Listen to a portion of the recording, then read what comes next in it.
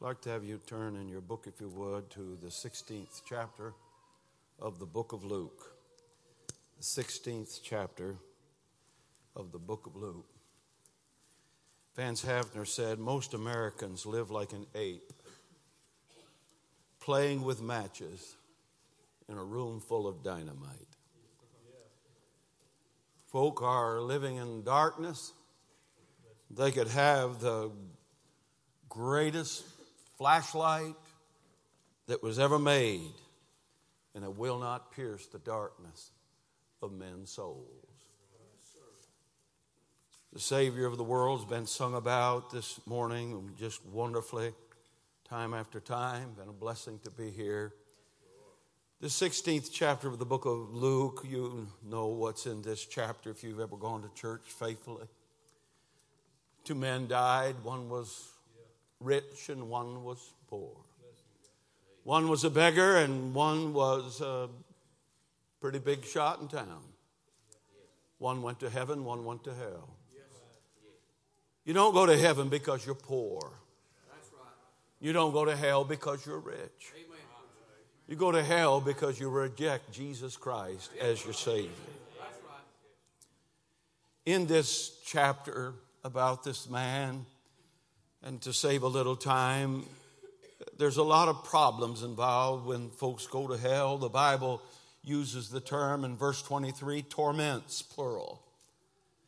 Things that they'll see there, things that they'll feel there, things that they'll know there throughout eternity. The flames of hell, the darkness of hell, the loneliness of hell, the horrors of hell by the thousands. But I want to focus just for a few minutes on verse 26. And in reference to the previous things that are said, the Bible said, and beside all this, between us and you, there is a great gulf fixed. Now I want to talk to you for a few minutes this morning on that great gulf fixed. I think one of the problems in our churches, and it's been mentioned a couple of times today in testimonies, folks get used to the gospel to the point that we no longer hear it. Doesn't seem to have an impact on us anymore. Becomes like a ho-hum, another story of the past. My wife and I were married August the 8th, 1970, nearly 49 years ago. When we were married and at the church, we walked down the aisle. My boss was there. I worked in the lumber business. My boss was there. He handed me an envelope.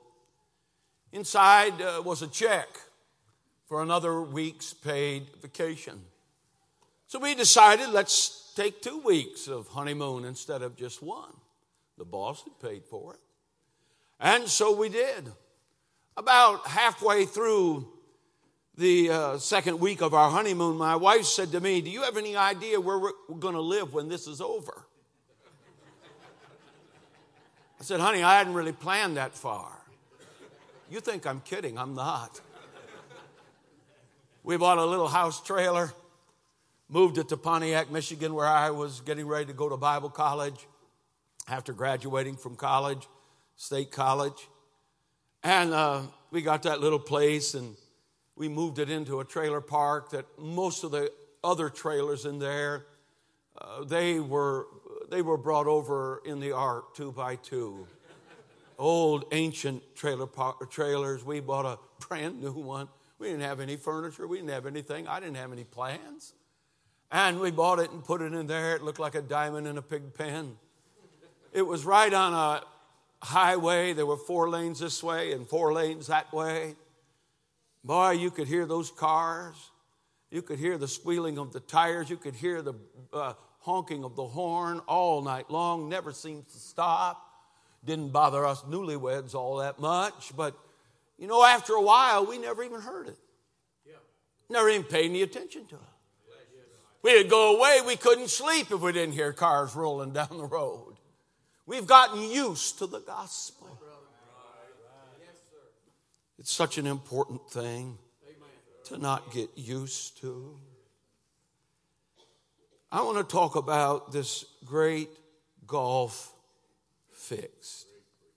I want you to think about it in this light, that the gulf today is living in your life. It's progressive. It is fluctuating. You're here today. The distance between you and the Savior is not very far. If you're not saved, you've heard a wonderful singing. The Spirit of the Lord is here. He's speaking to your heart already. And sure, you're very, very, very close. But you can listen for another 20 minutes or so. I don't like what he said. I don't like the way he said it. I didn't appreciate that. And that gulf in your life between the Savior and you will grow. And one of these days, you'll die without Jesus Christ as your Savior. And it'll be fixed. The gulf will be fixed between you and heaven. And you and the Savior. Forgiveness will no longer be granted to you. If you're lost, you're heading towards a great gulf fixed.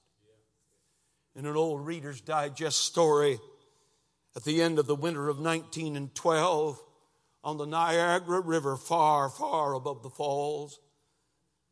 I've been to the falls a couple of times. There is a place called the Point of No Return. If something is placed in there that floats, there is no way you could ever turn it around. It'll go over the great precipice into the riling waters below. It was frozen that winter like it froze this winter. It was frozen over this particular winter in 1912, and young people were skating, enjoying themselves well above the river.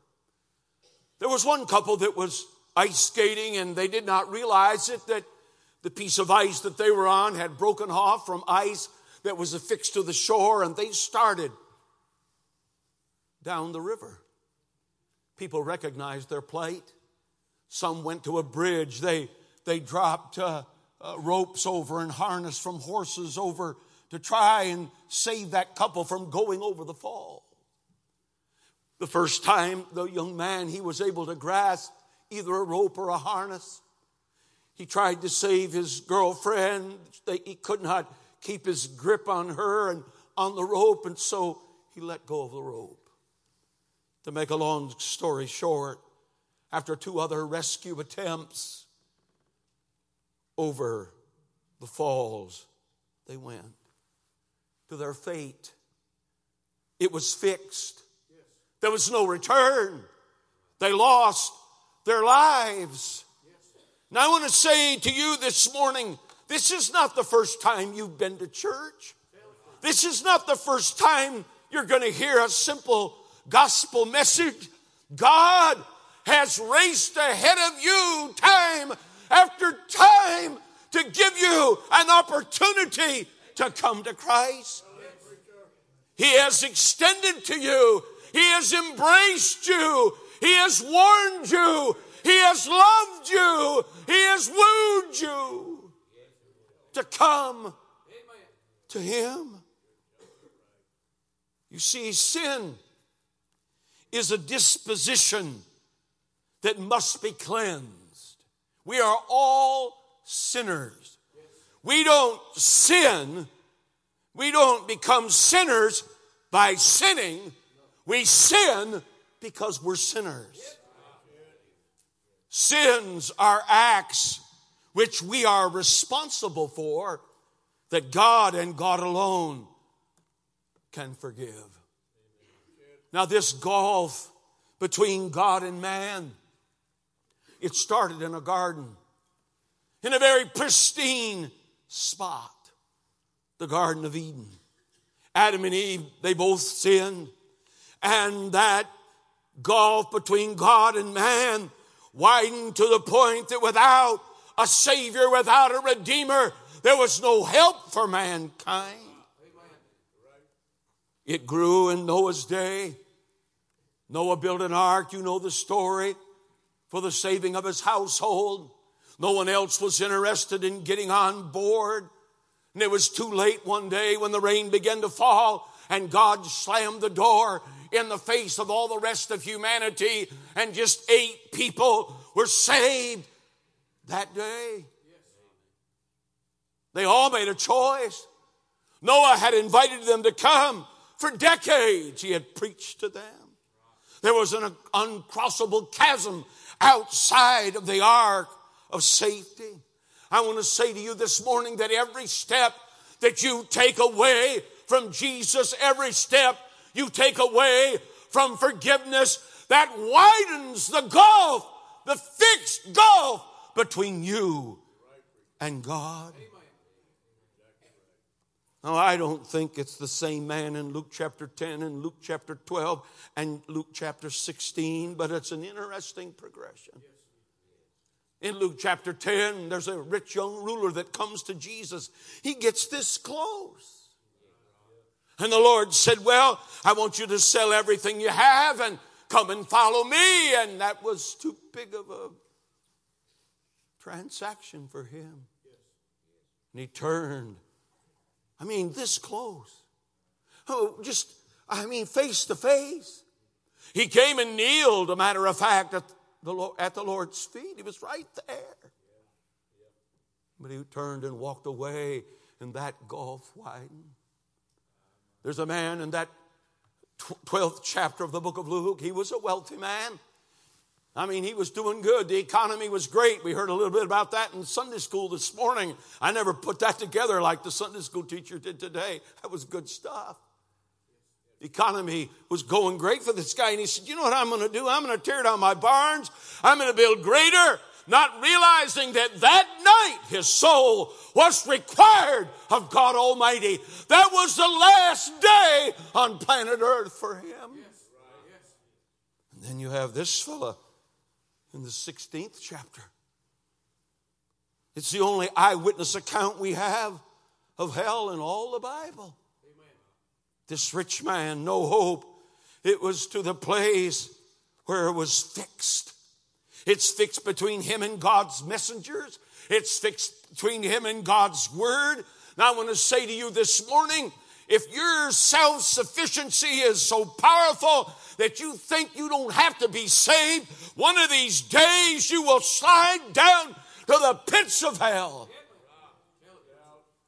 It was fixed between him and his family. He wanted somebody later on in this chapter to go warn his 5 brothers. But they had Moses and the prophets was the answer. He wanted Lazarus, I think, to go and tell him, or he wanted some other dead person to go and tell him. But you can't have some special visitation from God at your recipe. It's at God's recipe. He said, repent and turn from your wicked ways. We have 3 sons.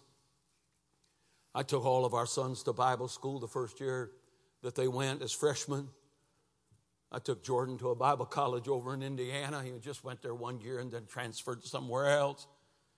But I took him, and I took my second son down to Knoxville. He went there at that school 1 year and then went somewhere else. I drove him down there. His car broke down. It was a mess.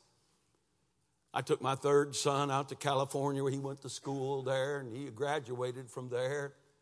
We were on the airplane flying out there, and a man reached across the aisle, and he tapped me on the shoulder somewhere in the nighttime. He said, sir, I believe my wife has died. They had all kinds of people. I don't know if she did die or not. People came and administered to her. We had to move. But I took those kids to college. I don't know, some of you young couples, God bless your heart, I envy you. You ought to keep those kids home as long as you possibly can. Because that family gulf begins to widen. Oh, they come home for Thanksgiving, and then they come home for Christmas the first year. And then the second year, well, I've met some friends, and they're a lot closer, and I don't have to come all the way home, Dad. I'm going to go to Joe's house. And they do that. And then the third year, I've met a girl, and I'm going to go to her house. And then they get married and you never see them again. Unless they need money. But there's always hope. There's always hope. But in life, yes, there's hope. But in hell, there is none. There's none. In World War II, 16 million American boys and some girls, 16 million men basically went off to war. When a young man went off to war in those days, their family was given a blue flag to put in the window, a blue-starred flag. Everybody that went by, they knew that there was somebody serving from that home. Whether a father, whether a brother, whether a son, whoever it might have been, somebody was serving from that home. 16 million of them.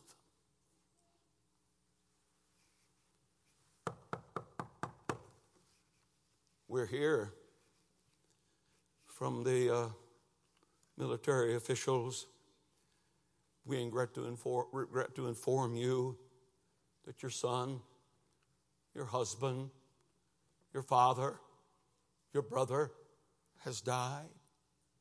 That message was taken to 405,399 of our soldiers died in World War II. When that happened, a gold-starred flag was put in the window.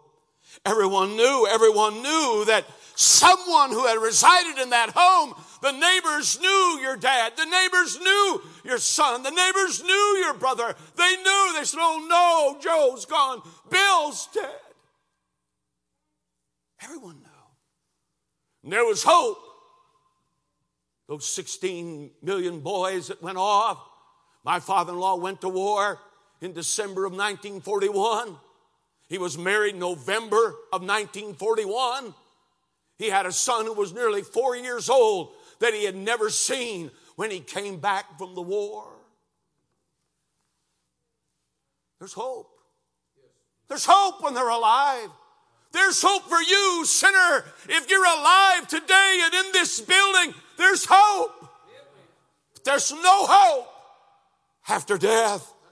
It is appointed unto men once to die, and then cometh the judgment.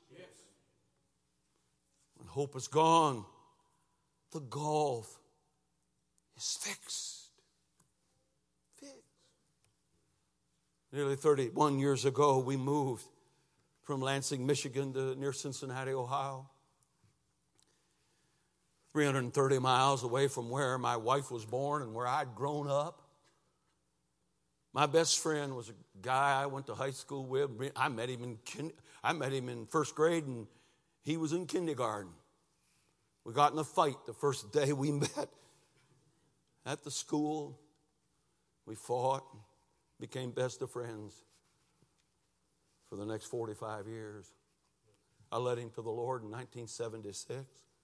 I led the lady that he married to the Lord a few years before that.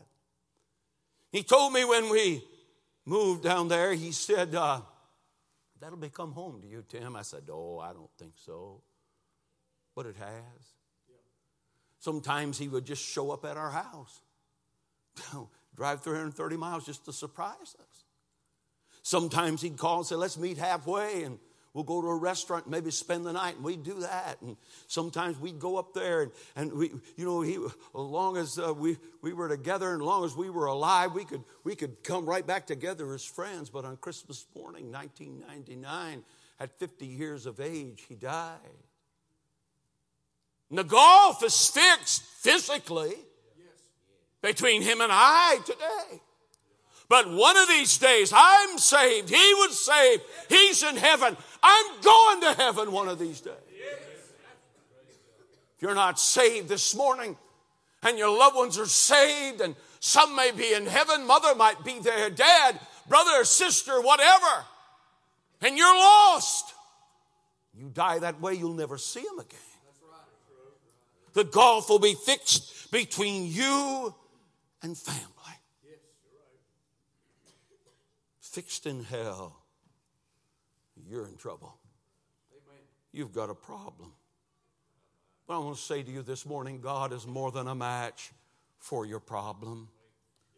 The Spirit of God can play the melody of redemption across your soul this morning. And you could be saved and know that heaven is your home. You can know that. You know, some people don't listen. Some people want to live their lives like they're going to live forever on this earth. It's not going to happen. I got on a plane in Salt Lake City, Utah, some years ago, and I had seat 8C or D, I think D. And a young couple got on the plane, and they got in seat A and B. And a lady got on after that, and she stopped at our aisle. There was no place else to sit. And she said, "Ma'am, I think you're in my seat. I have 8A. And the lady, she fiddled around in her stuff. She said, "No, I have 8A. And she said, "No, I believe I have it." And so they sat someplace else, and we got ready to take off, and the stewardess said, "Ladies and gentlemen, this is flight so-and-so to Boise, Idaho." And that lady over there in 8A, who was sitting in somebody else's seat, she said, "Oh, no, this is a plane to Pasco, Washington." I said, "Ma'am, this is not a plane to Pasco, Washington. When you walked here, there was a little Y, and see that plane over there? That's the plane to Pasco, Washington. This plane is going to Boise, Idaho." She was a little embarrassed. She got up and she got off the plane, went and got on the one to Pasco, I guess. There are people sitting in churches all over this land today, and a preacher stands in the pulpit and he preaches the gospel and he tells you how to get to heaven. It's faith in what Jesus Christ did at the cross, emptied the tomb, and went to heaven. Well, I don't know if that's true. You know, I think if I just be good and everything will be okay. If I just pay my tithes, if I just go to church, if I, do right about this, that, and the other thing, everything will be okay. Now, I'm going to tell you something. If that lady in 8A would have stayed there, she'd have went to Boise, Idaho. And if you stay the way you are, you're going to die and go to hell. I'm not happy about that. I spent 49 years of my life trying to keep people out of hell. Since 1970, when I started preaching, that is one of the great goals of my life, to keep people out of hell. Boys and girls, men and women, whatever. If you're not saved, you need to get saved. We heard two testimonies, I think, this morning. One by the pastor's wife and one by a man in the back of the choir. About made a false profession or thought they were okay. Listen, you can make 1,000 professions, but if you never get genuinely born again, you're going to go to hell. You need to be saved.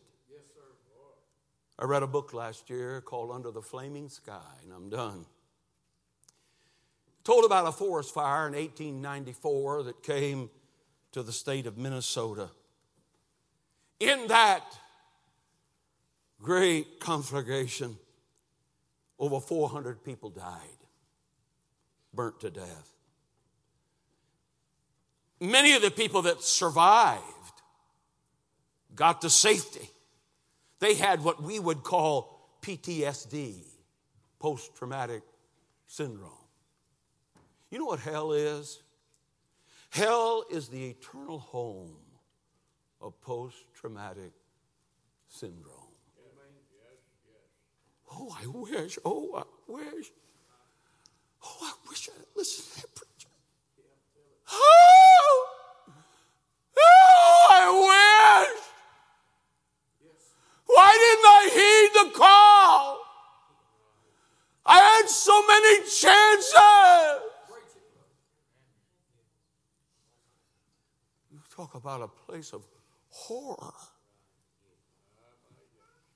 People in those little cities along that railroad track, the trains came, evacuated some. Some of the trains went over the trestles and crashed down below. They came too late. Some got in a lake that was there. Many of them boiled to death in that lake. Got so hot. They were told to leave. People were warned. They could see on the horizon smoke up 1,000 feet. They never thought it would come to where they were. They could see that billowing smoke, but in disbelief, they stayed. Too late. Too late for over 400 people. It was the greatest tragedy of the 19th century in regard to a fire. I said this to start the message this morning from Vance Hafner. Most Americans live like an ape, playing with matches in a room full of dynamite. You are playing with fire if you're lost. And not just a flame, not just, like a candle burning on a birthday cake. You'll be right in the middle of it. You're like that lady in Seat 8A. I don't really believe hell's like that. I think hell is just separation from God, and I've been separated from Him my whole life, so I guess it's not going to matter that much. You, my friend, are a fool. God help you. God help you to realize the seriousness of the hour. You say, I'm young. I'm a young man. I'm 20. I'm 30. I'm 40.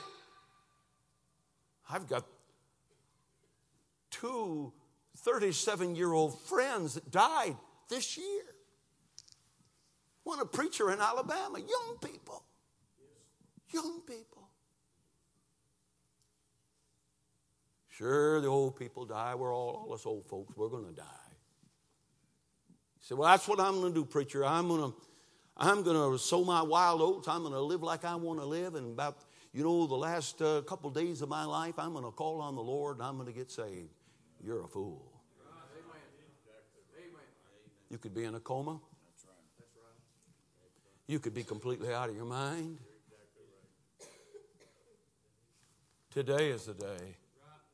And now is the time of salvation. If you're not saved today, you ought to get saved. If you're not a born-again child of God, you ought to get saved today. Do it today. Doesn't matter what anybody else says. Doesn't matter what anybody else thinks.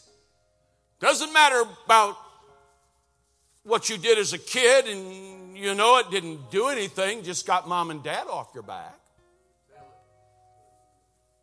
That's what happened to me. I made a profession of faith to get out of trouble with my father. But it didn't get me out of trouble with my heavenly Father. And I'm thankful for the 15th day of March, 1970, about 2:30 in the morning, when the Holy Ghost, who'd been on my trail for about 6 months, pretty heavy, walked into the cathedral of my soul. And He's been there ever since. If you're not saved, you ought to get saved. You're not a Christian, you ought to become one. I've asked this question in this church exactly this way, probably. How many people in this building, I know there's 2 young men here today, who could say, I came to church lost, heard the message, and I got saved. Would you raise your hand high that can see it? Lots of people, majority of people. Let's bow our head and close our eyes. If I was a sinner sitting here today, lost and knew I was lost, know I'm headed for hell, and I saw about 80% of the people in this room, when they were asked the question, how many came to church lost one day and walked the aisle and got saved, and 80% of the people raised their hand. If I was a sane, sensible, thinking human being, I'd say, sounds like a pretty good way to get saved to me. Or you could be silly. Well, I want to go to my own church. Your own church hasn't told you the gospel in decades. I think I'll do it at home like you did, Brother Green. You may not get home this afternoon. You don't know. You don't know. I travel these roads, drive to some meetings that are within a couple, 300 miles. I've seen bodies strewn in the highways. I've held people in my arms that died in car wrecks. Trying to scare me? Not a bit. I just want you to think seriously about your spiritual condition and about where you're going to spend eternity. Is anybody here this morning, you're not saved, you know you're not saved? You say, Brother Green, I'd like to get it settled today. Would you raise your hand high like I said? Anybody like that? Man or woman, boy or girl, teenager. I'm not a Christian, I'm not saved, but I'd like to get it settled. I'll ask you this question. Is anybody here today that's saved and say, by uplifted hand, Brother Green, I'm sorry I got saved. It's probably the dumbest thing I ever did in my life. Would you raise your hand? Nobody would ever respond to that positively. Is anybody here today be brazen enough and fool enough to say, Preacher, I'm lost and I don't care and I'm going to stay that way and I'm going to go to hell? You going to throw that in the face of God? The loving God that sent His Son to bleed and die on Calvary for you, for me, and all 7+ billions of people on this planet today. He paid your sin debt. Jesus Christ bore in His own body your sin and my sin on the cross. Died for you. If you're not a Christian, you ought to become one. If you're saved and you got lost loved ones in this building, you ought to beg them to come to this altar and get saved. You ought to plead with them to come to this altar and get saved today.